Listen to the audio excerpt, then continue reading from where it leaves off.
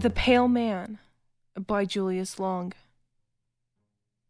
I have not yet met the man in number 212. I do not even know his name. He never patronizes the hotel restaurant, and he does not use the lobby. On 3 occasions when we passed by each other, we did not speak, although we nodded in a semi-cordial, non-committal way. I should like very much to make his acquaintance. It is lonesome in this dreary place. With the exception of the aged lady down the corridor, the only permanent guests are the man in number 212 and myself. However, I should not complain, for this utter quiet is precisely what the doctor prescribed. I wonder if the man in number 212 too has come here for a rest. He is so very pale, yet I cannot believe that he is ill, for his paleness is not of a sickly cast, but rather wholesome in its ivory clarity. His carriage is that of a man enjoying the best of health. He is tall and straight. He walks erectly and with a brisk, athletic stride. His pallor is no doubt congenital, else he would quickly tan under this burning summer sun. He must have traveled here by auto, for he certainly was not a passenger on the train that brought me, and he checked in only a short time after my arrival. I had briefly rested in my room and was walking down the stairs when I encountered him ascending with his bag. It is odd that our venerable bellboy did not show him to his room. It is odd, too, that with so many vacant rooms in the hotel, he should have chosen number 212 at the extreme rear. The building is a long, narrow affair, 3 stories high. The rooms are all on the east side, as the west wall is flush with the decrepit business building. The corridor is long and drab, and its stiff, bloated paper exudes a musty, unpleasant odor. The feeble electric bulbs that light it shine dimly as from a tomb. Revolted by this corridor, I insisted vigorously upon being given number 201, which is at the front and blessed with southern exposure. The room clerk, a disagreeable fellow with a Hitler mustache, was very reluctant to let me have it, as it is ordinarily reserved for his most profitable transient trade. I fear my stubborn insistence has made him an enemy. If only I had been as self-assertive 30 years ago, I should now be a full-fledged professor instead of a broken-down assistant. I still smart from the cavalier manner in which the president of the university summarily recommended my vacation. No doubt he acted for my best interests. The people who have dominated my poor life invariably have. Oh well, the summer's rest will probably do me considerable good. It is pleasant to be away from the university. There is something positively gratifying from the absence of the graduate face. If only I were not so lonely. I must devise a way of meeting the pale man in number 212. Perhaps the room clerk can arrange matters. I have been here exactly a week, and if there is a friendly soul in this miserable little town, he's escaped my notice. Although the tradespeople accept my money with flattering eagerness, they studiously avoid even the most casual conversation. I am afraid I can never cultivate their society unless I arrange to have my ancestors recognized as local residents for the last 150 years. Despite the coolness of my reception, I have been frequently venturing abroad. In the back of my mind, I have cherished hopes that I might encounter the pale man in number 211. Incidentally, I wonder why he moved from number 212. There is certainly little advantage in coming only 1 room nearer to the front. I noticed yesterday when I saw him coming out of his new room. We nodded again, and this time I thought I detected a certain malign satisfaction in his somber black eyes. He must know that I am eager to make his acquaintance, yet his manner forbids overtures. If he wants to make me go all the way, then he can go to the devil. I am not the sort to run after anybody. Indeed, the surly diffidence of the room clerk has been enough to prevent me from questioning him about his mysterious guest. I wonder where the pale man takes his meals. I have been absenting myself from the hotel restaurant and patronizing the restaurants outside. At each I have ventured inquiries about the man in number 210. No one at any restaurant remembered his having been there. Perhaps he is entree into the Brahmin homes of this town. And again, he may have found a boarding house. I should have to learn if there is one. The pale man must be difficult to please, for he has changed his room again. I am baffled by his conduct. If he is so desirous of locating himself more conveniently in the hotel, why does he not move to number 202, which is the nearest available room to the front? Perhaps I can make his inability to locate himself permanently an excuse for starting a conversation. I see we are closer neighbors now, I might casually say. But that is too banal. I must wait a better opportunity. He has done it again! He is now occupying number 209. I am intrigued by his little game. I waste hours trying to fathom its point. What possible motive could he have? I should think he would get on the hotel people's nerves. I wonder what our combination, bellhop chambermaid, thinks of having prepared 4 rooms for a single guest. If he were not stone deaf, I would ask him. At present, I feel too exhausted to attempt such an enervating conversation. I am tremendously interested in this pale man's next move. He must either skip a room or remain where he is.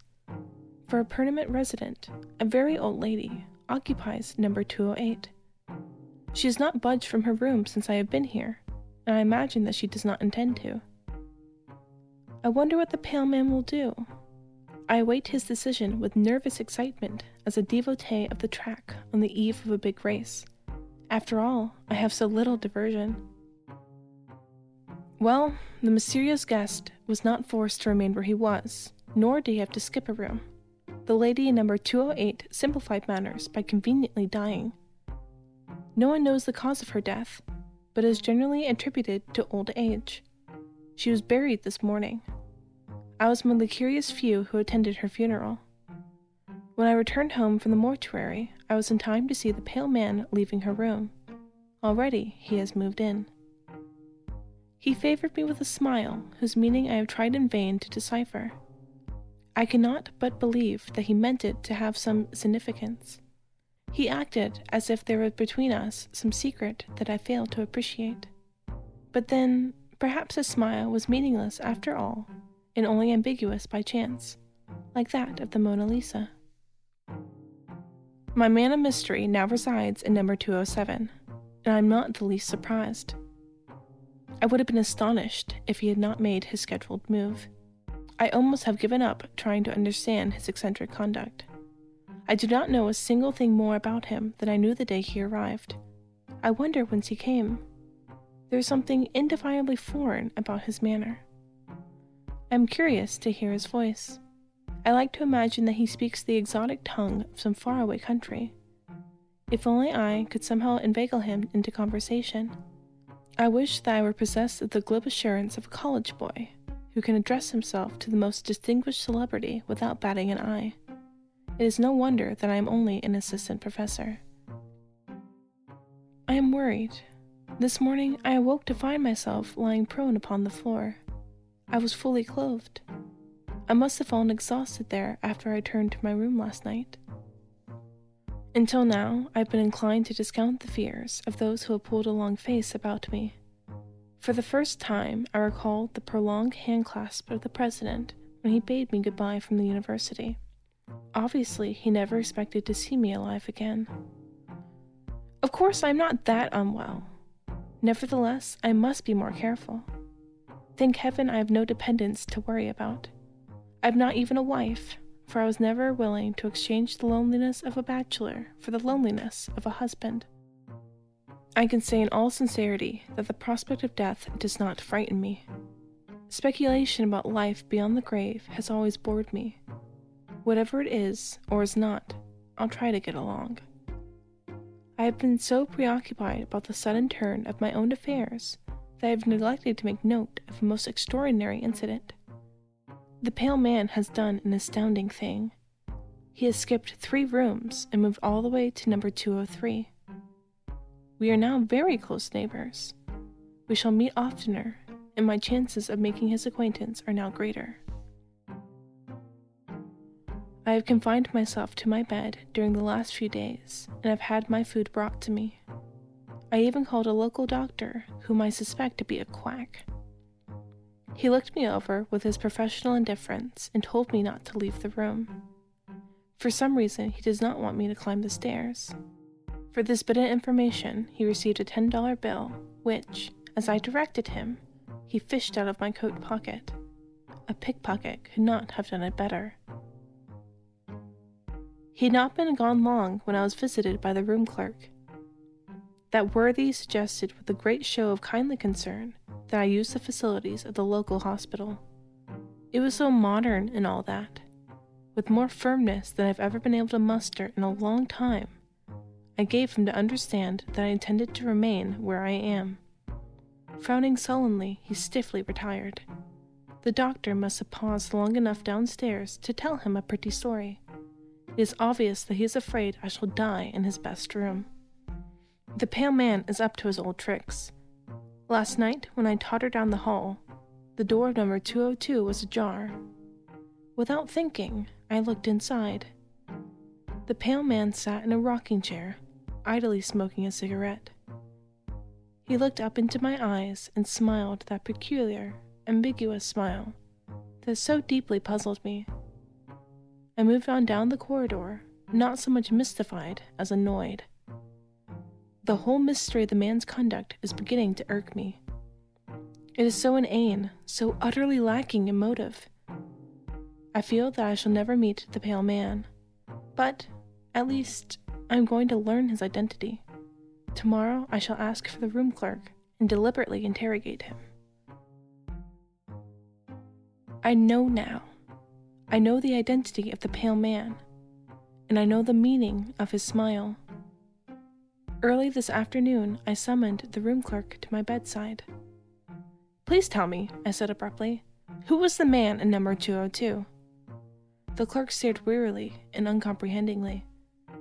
"You must be mistaken. That room is unoccupied." "Oh, but it is," I snapped in irritation. "I saw the man there only 2 nights ago. He's a tall, handsome fellow, with dark eyes and hair. He is unusually pale. He checked in the day I arrived." The hotel man regarded me dubiously, as if I was trying to oppose on him. "But I assure you, there is no such person in the house. As for his checking in when you did, you were the only guest we registered that day." "What? Why, I've seen him 20 times. First he had number 212 at the end of the corridor. Then he kept moving towards the front. Now he's next door in number 202. The room clerk threw up his hands. "You're crazy," he exclaimed, and I saw that he meant what he said. I shut up at once and dismissed him. After he had gone, I heard him rattling the knob of the pale man's door. There is no doubt that he believes the room to be empty. Thus it is now that I understand the events of the past few weeks. I now comprehend the significance of the death in number 207. I even feel partly responsible for the old lady's passing. After all, I brought the pale man with me. But it was not I who fixed this path. Why he chose to approach me, room after room, through the length of this dreary hotel, why his path crossed the threshold of the woman in number 207, those mysteries I cannot explain. I suppose I should have guessed his identity when he skipped the 3 rooms the night I fell unconscious upon the floor. In a single night of triumph, he advanced until he was almost to my door.